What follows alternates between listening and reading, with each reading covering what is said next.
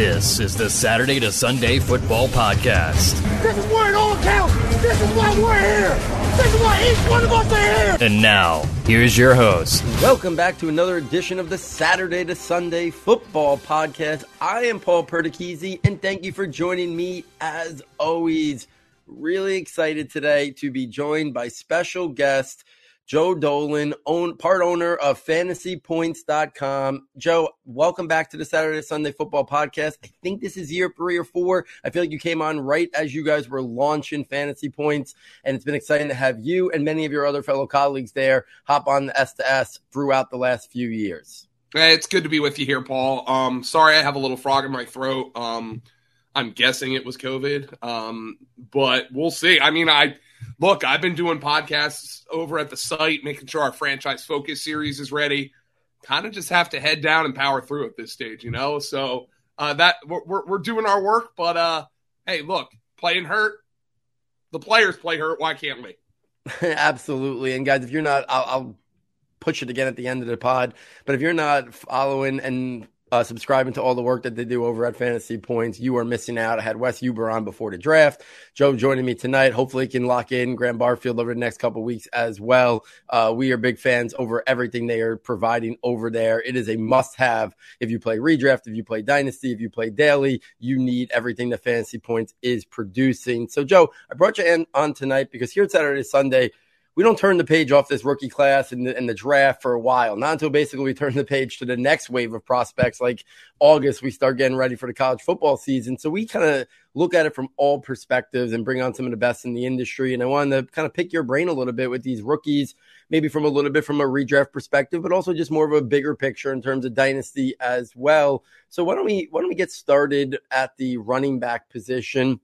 Breece Hall, Kenneth Walker, seem to be the consensus top 2. In your perspective, do you have them close together or, for people who maybe are picking late rookie drafts? I know a lot of rookie drafts are done, but I know I still have some left in July and even one in August. Do you think there's a big difference, or do you think these guys are pretty much like the top of the rookie draft, or do you think there's a little bit of a gap between Breece Hall, Kenneth Walker in terms of dynasty? So, yeah, all right. So we're talking dynasty here. I would have them pretty close in dynasty in a rookie draft. I think Breece Hall is the slam dunk overall number 1 pick in dynasty rookie drafts. And I think that's mostly because, and I'm sure we'll get to the wide receivers, but I think that's mostly because there's a little bit of debate on this wide receiver class. Like there's no Jamar Chase, there's no Devontae Smith, Jalen Waddle of this rookie class right at the wide receiver position. I think Breece Hall is the slam dunk 1-1. I think you can make an argument based on team needs that Kenneth Walker should go 2, 3, 4, no matter what. So I guess when I say that they're close, I think you can make an argument for Walker to be the second pick, depending on what you need. But I don't think Walker's close to being in consideration for the first pick. Now, part of that is because of Breece Hall's receiving ability, right? We know that's proven.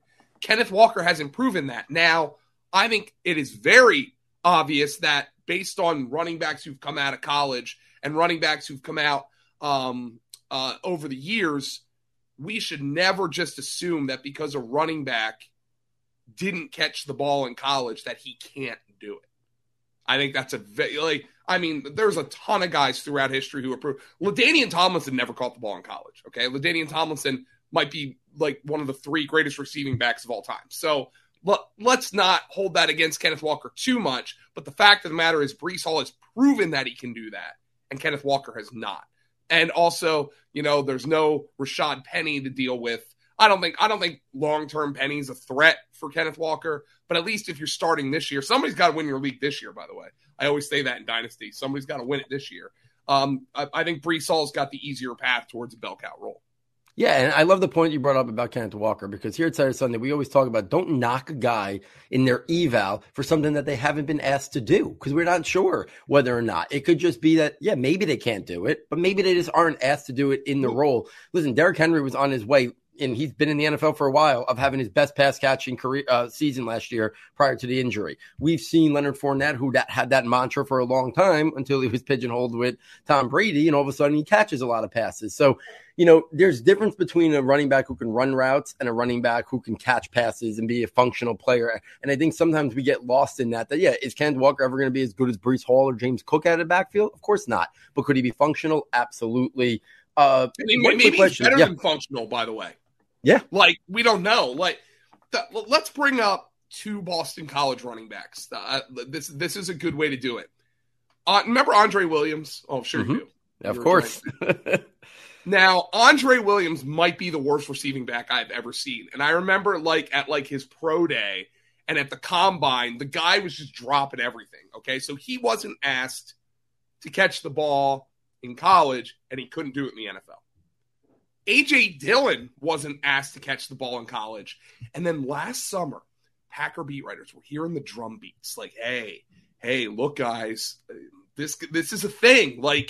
And he comes out and he does it during the regular season. So I think that's a perfect example of, if he can't do it, he's not going to be asked to do it in college. But just because he isn't asked to do it doesn't mean he won't do it in the NFL. So Derrick Henry's an outlier. We want our running backs to catch more passes than Derrick Henry does. Okay. Derrick Henry's just a different animal in other areas. But I think I don't see why at this point we should stand here and pound on the table and say Kenneth Walker will never have a 40-catch season. We can't do that. I'm not willing to do that. Yeah, and that makes sense. And listen, Chris Carson has showed that he could be a good pass-catching running back in Seattle as well, and that was something that we didn't know if he could do that, and then he had a season where he did it. One last question on the top of that, because I'd like to give people a wider perspective and not just what do you think of these guys? If we rewind a year ago, and I don't know where your take was, so I'm interested to kind of hear you. I don't remember. I always warn people to be very careful about holding on to their pre-draft takes with a player. Michael Carter last year falls to round 4, but he was beloved in the draft community. Mm-hmm. And he was going ahead of people like first-round wide receivers like Kadarius Toney. And do you kind of keep it as a case-by-case example, or you really try avoiding pushing those guys up in a rookie draft because of exactly what we just saw this year? The Jets did not look at him and an investment as a 4th-round pick as not going after Breece Hall. Do you kind of take it case by case, or do you kind of think if you play the odds, you got to be a little careful about overvaluing or overrating rookies in dynasty drafts who go on day 3 because they're more replaceable and they don't have that leash that we're used to? So you would be horrified if I told you some of the names that Michael Carter went ahead of in our rookie draft at Fantasy Points in our Dynasty League last year. The guy who took him was like, oh, man, I really need a running back. And, he went ahead of Jalen Waddle. He went ahead of Devontae Smith. He went ahead of Kyle Pitts. And you want to talk about drafting for need. And I know what you're getting at here. Dameon Pierce and Tyler Algier, right? Mm-hmm. These are 2 guys who, in theory, have a wide open path to a huge role as a rookie, just like Michael Carter did last year. And by the way, Michael Carter played pretty well last year. Of course. And remember, Houston, what did the Jets do to get Breece Hall? They traded up in front of Houston to get him. So they knew Houston was going to take Breece Hall. So Houston, we knew, was in the market for running back. And then they were like, all right, we'll wait a couple of rounds. Does that mean Dameon Pierce and Tyler Algier can't become really good dynasty players? I think Algier is kind of a certain type of back. I think he's going to be a guy who, if a team has to give him 200 carries, they're going to be like, yeah, okay, that's great. But they're never going to view him as oh my God, this is our guy, Dameon Pierce, I think, has a little more ability than that. But I would be very careful with those guys. And I think you said, I think you're playing a losing game if you're going to keep drafting these day 3 prospects with great opportunity over day 1 and day 2 prospects who might be a little bit more roadblocked. For instance, if you're drafting, let's say, Dameon Pierce over James Cook because, Devin Singletary's there and they're not a run-first team, or you're drafting Tyler Algier over Brian Robinson or Rachaad White, okay? Well, Rachaad White might be the better example. Well, Leonard Fournette's there, and Brady doesn't like rookie backs. And I think if you do that long-term, you're probably playing a losing game. Like for instance, a guy like Algier is probably going ahead of Tyquan Thornton in so many rookie drafts right now. Tyquan Thornton, a second-round pick. Some thought he was overdrafted. Our guy, Greg Cosell, did not. I remember Cosell saying to me, and this is another discussion, but he said to me that the only difference he saw between Chris Olave and Tyquan Thornton was the logo on the helmet. I think you're playing a losing game if you do that consistently. Now, maybe you're really high on Dameon Pierce, and you're like, look, I'm going to bet on the talent, and every now and again you pick your spots, sure. But I think you're right in saying, overall, that's probably a negative value type of move. Yeah, and listen, I do think some people probably have a little bit of a bold perspective because they did it with Amon-Ra St. Brown. So it can work. That fourth-round wide receiver, that fourth-round running back could outperform guys taken much earlier. It's not impossible, but I think if the statistical analysis was done, it's probably much more of an outlier and not something like you just said that's a winning formula in terms of if you're playing the odds a little bit to try to put yourself in the best situation, which we know is part of fantasy football, putting yourself in the best situation. Any final thoughts on that? Yeah, I mean, I just think, look, if you're going to really feel like you can outdraft people in rookie dynasty drafts, which is, questionable, but if you think you can, just make some trades, trade down, get more picks, give yourself more shots at it. That's the way I would go. Yep. You brought up James Cook and Rachaad White kind of in passing. I just want to circle back to them before we close out the running back discussion. When you look at James Cook, because I was a very big fan, I went on multiple podcasts and said, I think it's not impossible that he could have an Alvin Kamara trajectory, underutilized in college, starts out in a certain role and maybe work his way up there. Georgia just didn't need him to do that. Where do you kind of sit maybe long-term on James Cook? And then also the Rachaad White thing, I think there's a gap between those two, but I also think there's some untapped potential upside down the line, even though I think he's being overvalued in the short term, because I do think there's a little bit of a blockage there with Leonard Fournette. They brought back, Giovanni Bernard. But I like both of those guys long term. Obviously, Cook greater. Yeah, so I'm with you. I don't think I'm going to say anything I don't think I'm going to say anything that counteracts you right here. I think James Cook has a shot to be a really good player this year.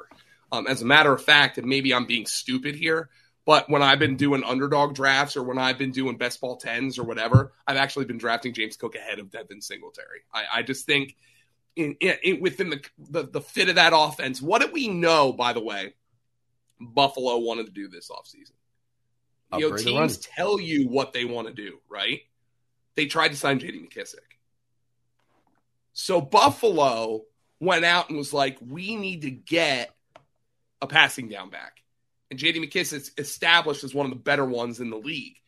He rebuffs them. He goes back to Washington, which, by the way, just opens up a whole other can of worms in fantasy football. But he then goes back to Washington, and then James Cook slides in. And James Cook was the best receiving back in this class. I think James Cook is going to play right away.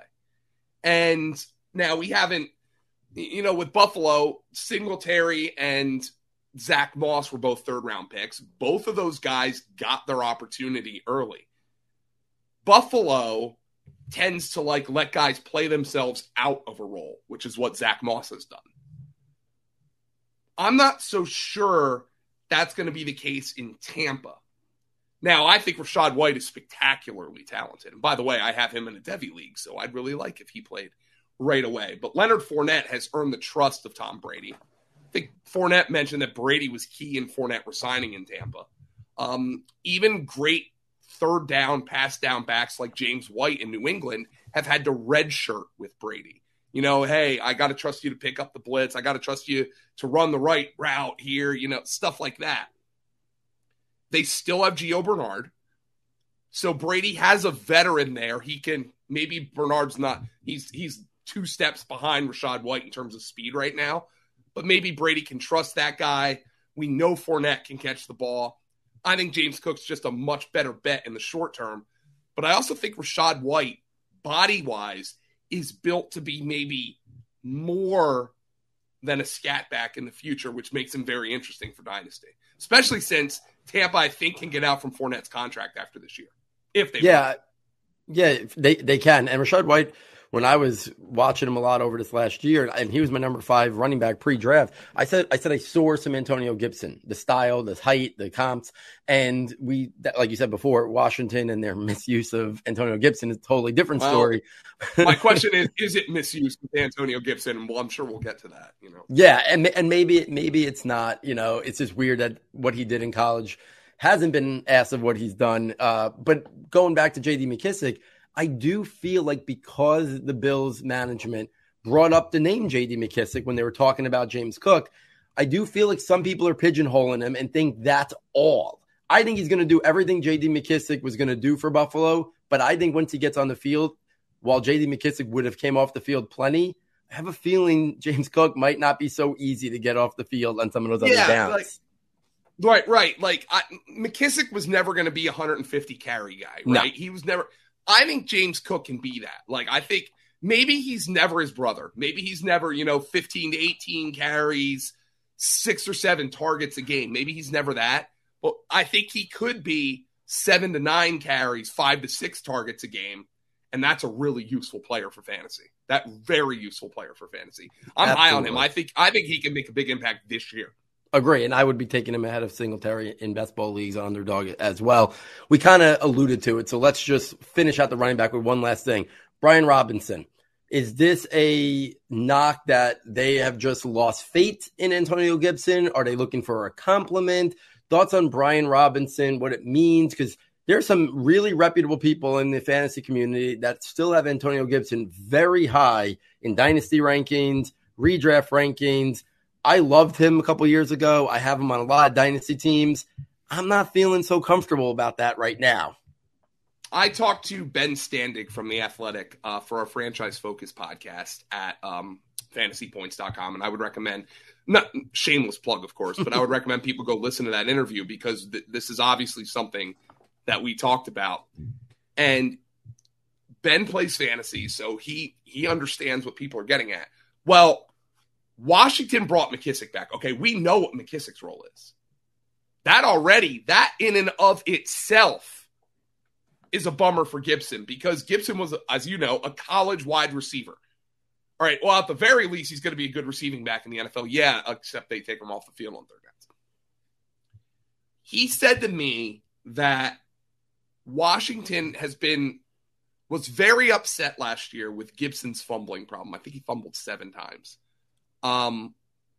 And he said Brian Robinson looks like he could really be the between the tackles kind of bruiser. And the big question now is who's the goal line back? So he said Gibson's the lead running back, but we know he's not the passing down back or the hurry up back because that's McKissic. They brought McKissic back. Now he might not be the goal line back. So what's he going to do? Exactly. I mean, look, there's no worse rushing role for fantasy than between the 20s on first and second down. It's the worst. You're doing the work, but you're not getting the points. I think there's a point, Gibson falls to the 6th round, where I think if you're in a best ball league and you're like, man, I don't want to take him, but there is certainly a scenario where Robinson comes in and maybe he doesn't grasp the offense, or Gibson's lost some weight and he looks like he's got some juice. I think there is a chance that Brian Robinson ends up like Damian Harris when Damian Harris was a 3rd-round pick out of Alabama with the Patriots and barely plays. There's a chance that happens. But long-term, do I feel good about Antonio Gibson? No way. If I had Antonio Gibson for Dynasty, I'd probably just hold him because what are you going to get for him? Yeah, and that's what, someone who owns him everywhere, the value just wasn't there. Or if I bought him last offseason, what I paid for him is far cry different from what it is right now. You just got to hope, right, that scenario plays out where maybe Brian Robinson doesn't carve out a role, Gibson hangs on to the ball, and he runs for 1,200 yards and 10 touchdowns. That's what you got to hope for. But, Ben Standig, he raised the alarms. Like, they like this guy. They think Brian Robinson could be a great goal line back. Man, that could really, really hurt Gibson. He's going to get all those empty calorie fantasy touches. Yeah, absolutely. And it's going to be that's going to be something to monitor closely, monitor in preseason, and then obviously as the year starts. And then, like you said, if Gibson puts the ball on the ground once, do we see a very short leash in terms of the coaches willing to let him be out there if he starts fumbling again? So we'll be following that closely for sure. Let's transition over to the wide receivers. I had Mike Clay on my last episode, and I asked him this same question, so I want to pose it to you as well. How hard was it with 6 wide receivers going in such a short interval in round 1 to kind of rank them post-draft, whether we'll say dynasty, because short-term, I think it's easy to find fits of who can maybe get the largest target share right off the bat. But in terms of dynasty, did you fall back more on your pre-draft analysis or rankings with these guys? Did you adjust it much post-draft with them being so close together? And we know other stuff changes, right? Atlanta quarterback's going to change. Tennessee quarterback's probably going to change. And so many of these other situations, Jared Goff's probably not the long-term guy in Detroit, and he doesn't bring the best out of Jameson Williams, but that's going to change. Very difficult, because you could make the argument that of the 6 wide receivers who went in the first round of the NFL draft, that the first 2 drafted, or at least 2 of the first 3 drafted, were my least favorites of the 6, in Drake London and Olave. And that makes things really difficult because, let me put it this way. I thought the best receiver in the draft was Garrett Wilson. He's probably the guy, if I had my choice of all the receivers and I had to take one, that would probably be the guy. I think Garrett Wilson's the guy I would take. But London was a polarizing prospect. A lot of people, I don't know. How did you feel about London, Paul? I wasn't as far extreme as Greg Cosell, who is my favorite analysis to watch, but I also was not on he was Mike Evans or Vincent Jackson. I thought maybe best case scenario, he was Brandon Marshall. And if that's the case, I get where he's going, but I have a lot of reservations about whether or not he can win consistently on the outside. I think he's going to be a good player. I think he's going to do more of that work from the inside. I know Cosell mentioned Marquise Colston. I think he could be better than that.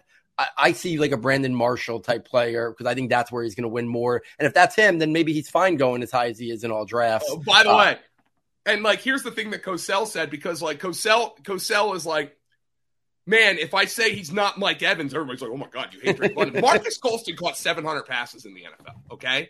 If you were to tell me Drake London's going to catch 700 passes in the NFL, I'm probably taking him 1-1 over Breece Hall. I'm not sure that that's what he is, but like, I mean, look, you could be a big slot and have a really good role, but I take Garrett Wilson.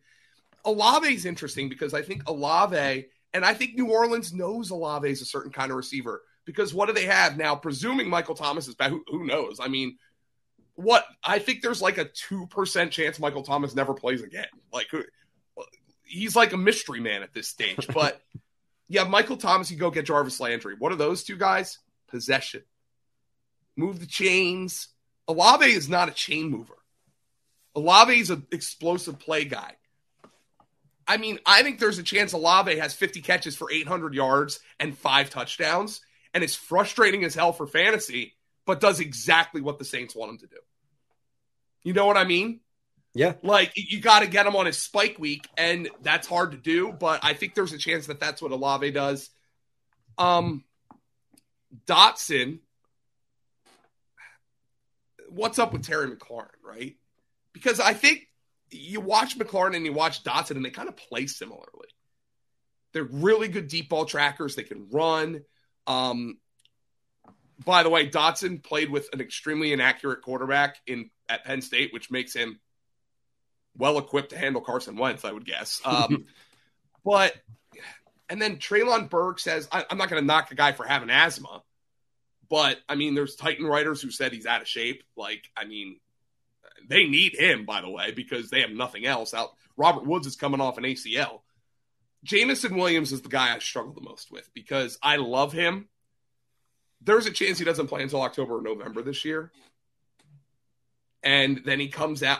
I wonder if Jameson Williams is going to be a better guy to buy after this year than as opposed to right now. Because, like, and by the way, Jared Goff's a totally fine caretaker of that offense. We saw that last year. But he's not the long-term solution. So, I mean, this is maybe the hardest rookie wide receiver class for me to rank ever. I am struggling with it. I will say I'm going to go on my priors and take Garrett Wilson first of the group. Yeah, I think you hit it spot on. But I would probably draft London, by the way, second, only because look, many people I respect thought I was low on London, including Scott Barrett, by the way, who at fantasy points, his model directly contradicts Greg Cosell. But, you know, it's a statistical model. Our guy Brett Whitefield, who's heading our charting team, he loved Drake London. So I'd probably take London second just because, like, I'm not confident I'm right. Atlanta took him 8 overall, right? Yeah. So I would probably take him second. Yeah, and I think you're spot on. Everyone has some questions, right? Can London play outside? Is it just, does it matter? You know, Garrett Wilson, well, is he directly connected to Zach Wilson, and could that hurt him? Maybe Elijah Moore ends up being better. I don't think so. I like Garrett Wilson better as a prospect, but he's in that. You know, Chris Olave, I think you mentioned the stat line that if he does, you wouldn't be surprised. That sounds a lot like Will Fuller's stat line, who was a guy who I comped him to, part Will Fuller and part Terry McLaurin. I think for Chris Olave, it's, do they let Jameis Winston unleash it, or do they let him be, or did it make him be a baby caretaker again like last year? Because Jarvis Landry and Michael Thomas are overlapping way more than Chris Olave is. And then down the line, Jameson Williams, the injury, you know, can Jared Goff maximize, you know, the deep ball with him? Treylon Burks is not a great route runner. We've seen them kind of slowly morph A.J. Brown into a more refined player.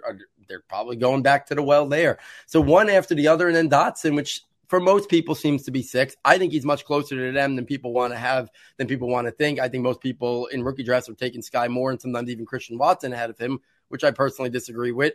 But I also think we can't say Terry McLaurin's not going anywhere. If this offseason taught us anything. Exactly. Like, we can't. You know, I talked to Ben and, like, on that podcast, and we're like, I recorded it about a week before we published it, and we're like, you know, it might be out of date by the time it's released. So who knows? I mean, you're right. Jahan Dotson might be their number 1 receiver by the time September rolls around. Yeah, absolutely. Let's take this to some of the day 2 guys. And I want to start with a guy who we've talked a lot about here at Saturday Sunday and just kind of hear where your take is. As I've done plenty of rookie drafts, I have found Wan'Dale Robinson to be the best value in all of rookie drafts. And it's one of those things where his film production in college was great. The analytics was great. He produced at Nebraska. And I feel like I know the length is 0 percentile. But we were so excited. The community was so excited about Rondale Moore last year at the same size in terms of height. Obviously, Rondale a little bit thicker in terms of the frame. And so excited about Elijah Moore, who was 1 inch taller. I struggle with why he's being pushed down so far the board in rookie drafts. The Giants front office targeted him 2 trades to, I think, know that they can move back and get him. Where's your take on Wan'Dale before we hit on some of the other day 2 guys? Yeah, so I'm going to just real quickly say this. I also interviewed Dan Duggan from The Athletic for the Franchise Focus podcast, and I thought it was funny. I brought up, and I'm like, well, you got Kenny Golladay, and you got Tony, and you got Sterling Shepard, and you got Barkley, and you got Wan'Dale Robinson. Man, you know, that's pretty good for Daniel Jones. And then Duggan, who's covered the team for years, is like, yeah, but, and you can tell like the jadedness of covering the Giants is kind of, he's like, Sterling Shepard's hurt. Golladay was terrible last year. Who knows what Tony is? Barkley might never be the same. And he's like, and Wan'Dale Robinson might have been overdrafted. But this kind of goes back to the discussion we had earlier, right? I feel like if you presume that you're smarter than NFL teams, you're probably going to be playing a losing battle at Dynasty long term. Now, you might be right on a few, like you mentioned, Amon-Ra St. Brown, okay? That guy should have been a second-round pick, okay? But what if Golladay still stinks? What if Tony's up in space camp again? Who's to say Wan'Dale Robinson can't get 100 targets this year? You know, Sterling Shepard's coming off an Achilles, and that guy's always hurt. I don't know. I'm kind of with you. Like, people are like, oh, he's overdrafted. Well, now you also have Mike Kafka coming in from Kansas City. So he's got plenty of experience with small, speedy wide receivers. You've got Dable, who got a lot out of Cole Beasley and Isaiah McKenzie. I don't know. I think there's like a 10% scenario where Wan'Dale Robinson leads his team in targets. I think it's a low probability, but look, I mean, Golladay was horrible last year. Not to open old wounds for you. I mean, what do you expect from Kadarius Toney? The kid's talented, but I mean, I think you can argue that their skill sets are redundant. And Duggan downplayed that, by the way. He's like, who cares if their skill sets are redundant? It just makes them harder to defend. Yeah. But, I mean, is there a scenario where Wan'Dale Robinson is instantly ahead of Kadarius Toney on the depth chart? Because I think so. Yeah, listen, I think it's a very, and I've talked about it a lot to my listeners. Are probably starting to get, a little bit sick of me talking about it. But I do think, listen, I think this year Wan'Dale Robinson's value probably will be more real life than it is fantasy. But there's scenarios where that can change. But I also think that Kenny Golladay is probably gone after this year. Sterling Shepard is for sure gone. They reworked his deal just to kind of bring him back. If Kadarius Toney doesn't get his head on straight, they have no connections to him. New front office, new coach. Yeah. We already heard whispers this year. And I do think people are holding on to some pre-draft take with Kadarius Toney about their positions overlapping. I get you could do some of the manufactured touches, but Kadarius Toney showed very quickly in the limited time, but very quickly he could play outside. Anyone who goes back and watches that Dallas game, the New Orleans game, or the first drive of the Rams game before he got hurt, and he was beating some top-level cornerbacks on the outside. So I think it's going to be more Wan'Dale as exclusively the slot guy. They'll mix and match the manufactured touch stuff, and maybe when Wan'Dale's not on the field, Toney will kick inside a little bit. But I think we're going to see a lot of Wan'Dale in the slot. So it's interesting to kind of just pick other people's perspective of that. And I'm listen, just talking process here, man, right? Yeah, like absolutely. I'll leave the evaluation to guys who are better than me, and I'll absorb all that. But I'm just talking process here, and you're right. Like Dan Duggan admitted, the Gettleman, Coughlin, like all that like kind of old school stuff that they've done over the past like half decade plus might be weighing on his like psyche. But yeah, I'm totally with you. And by the way, Kenny Golladay, let's just. I know he's like a double-digit round pick. I've actually dabbled in Kenny Golladay. I wanted nothing to do with him last year. Was there ever, and I know you're a Giants fan, so you have to be optimistic, but was there ever a big money signing that was so more obviously not going to work than that one? When they signed that contract, I was like, oh my God, that's going to be a disaster. Yeah, and it almost, listen, and as a Giants fan, you get excited to the thought of a legit, wide receiver. But it was like, who are they even outbidding? There wasn't a lot of teams that were in the mix. There was a little bit of whispers that maybe the Eagles were dabbling, but there wasn't a lot of teams not. And listen, with all the great Eagles reporters might have out offered there, them a 1 or a 2 year deal or something like that. Like the same with like Juju. Like it was just kind of one of those. I was like, oh God. But hey, Golladay can. Look, his value has never been lower. Like you can acquire him, and maybe some of that Detroit guy gets back in there.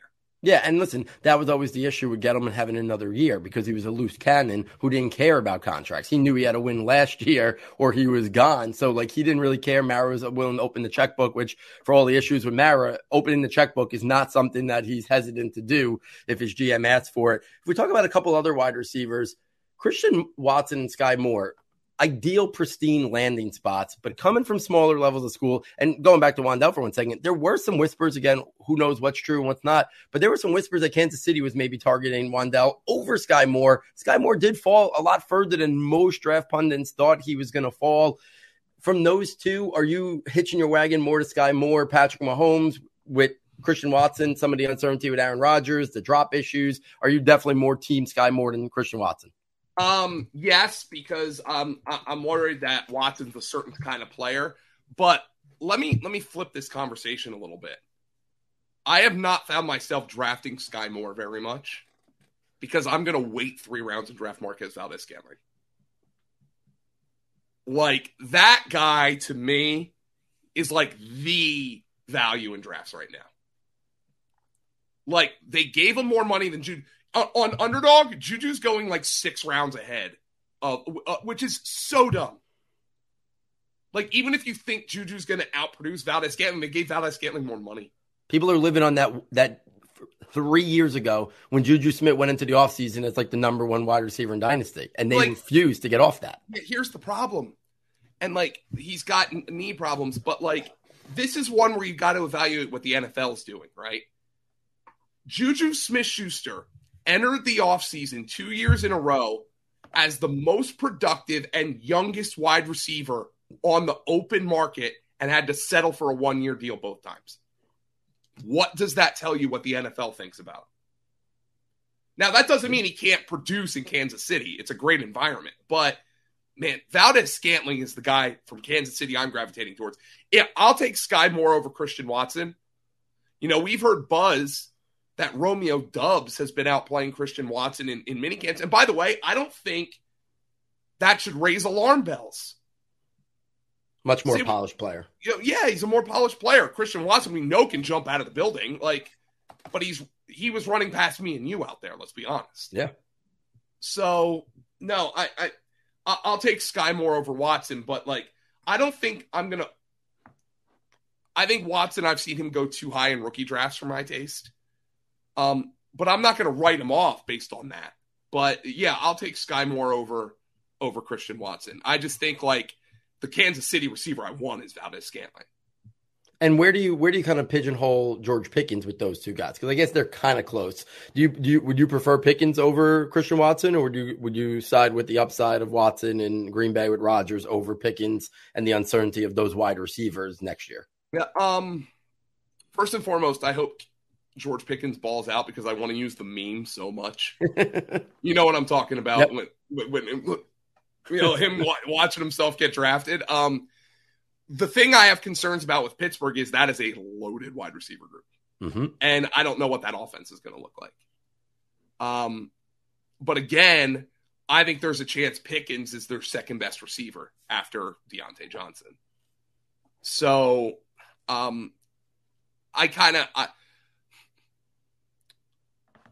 me put it this way.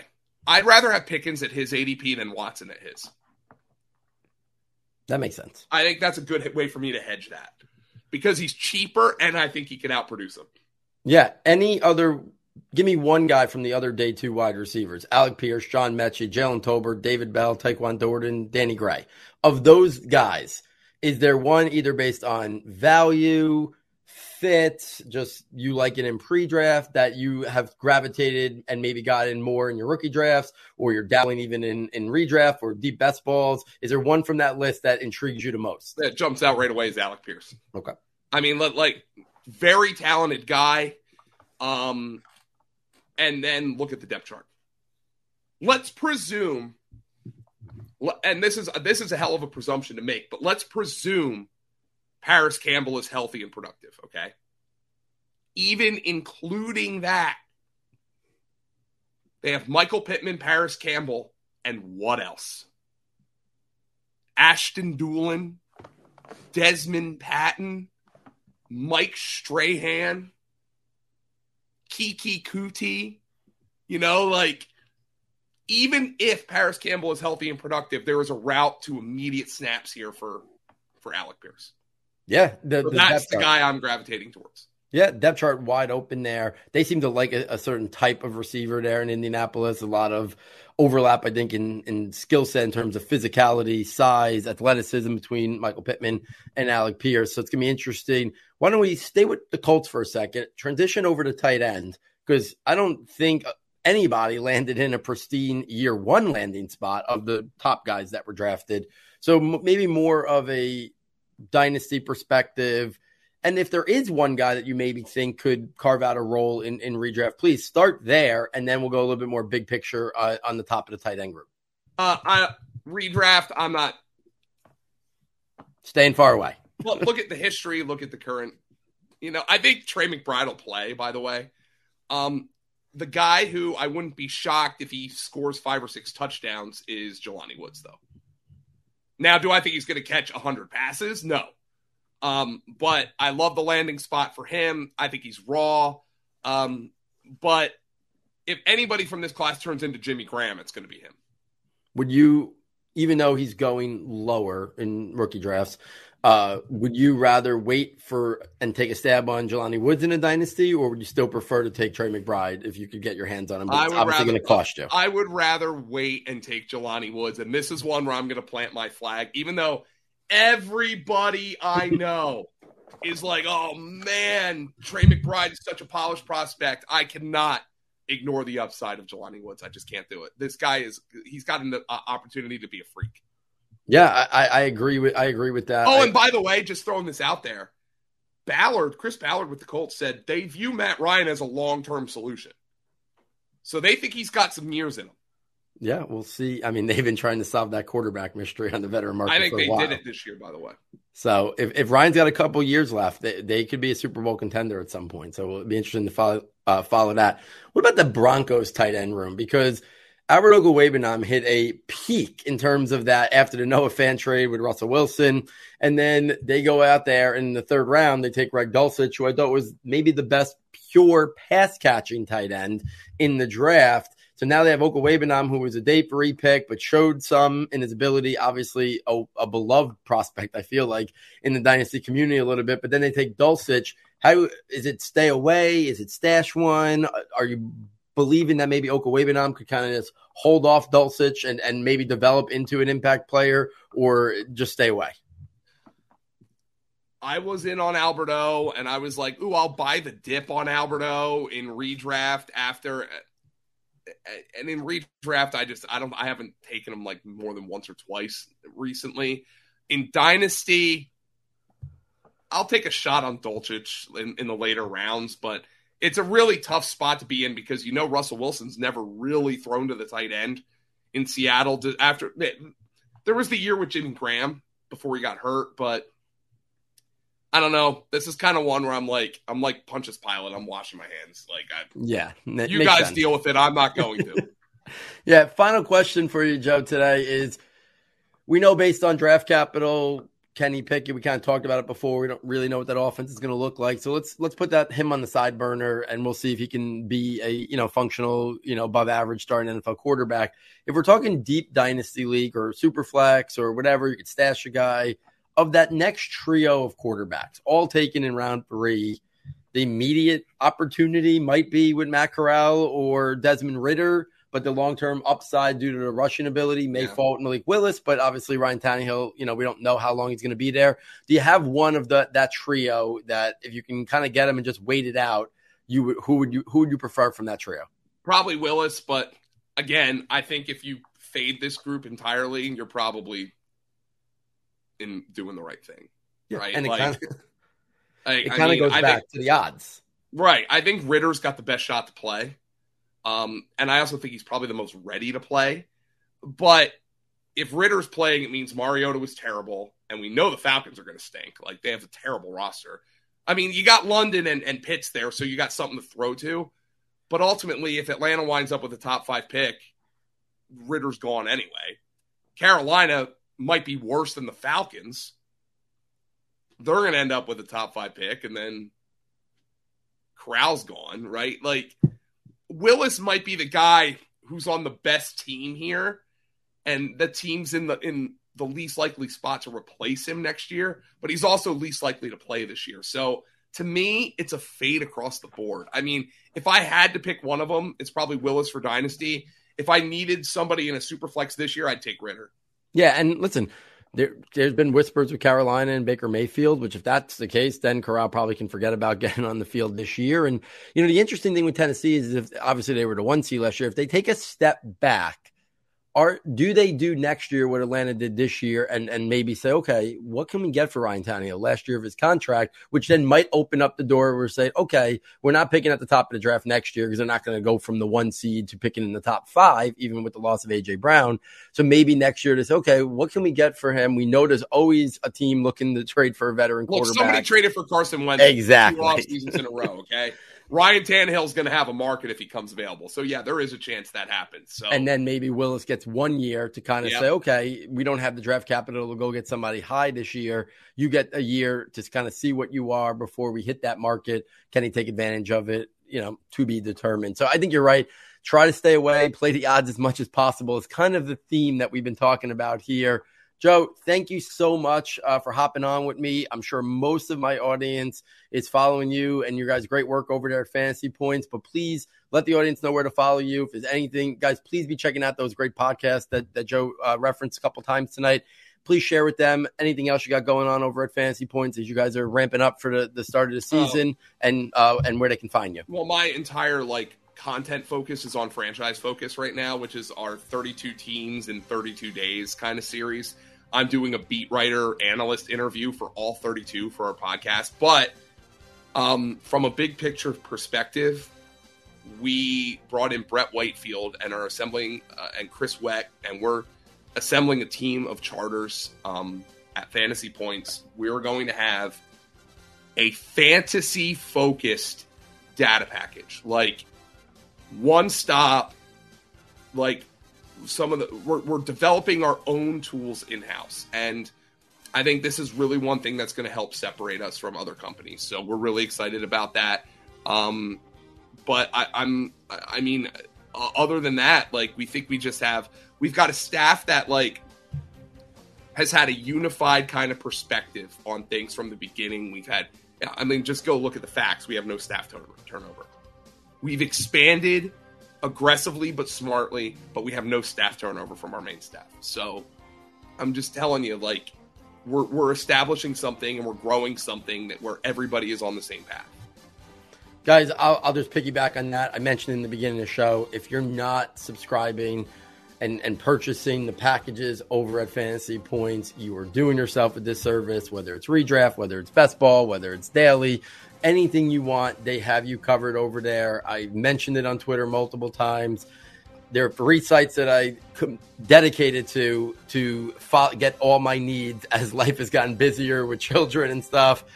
Fantasy Points is near the top of the list right there with 2 others that I swear by. Make sure you're checking out all their work and checking out all their great content. So, on behalf of Joe, on behalf of our sound tech engineer, David Nicano, and myself, thank you for joining us, and we look forward next time taking you from Saturday to Sunday.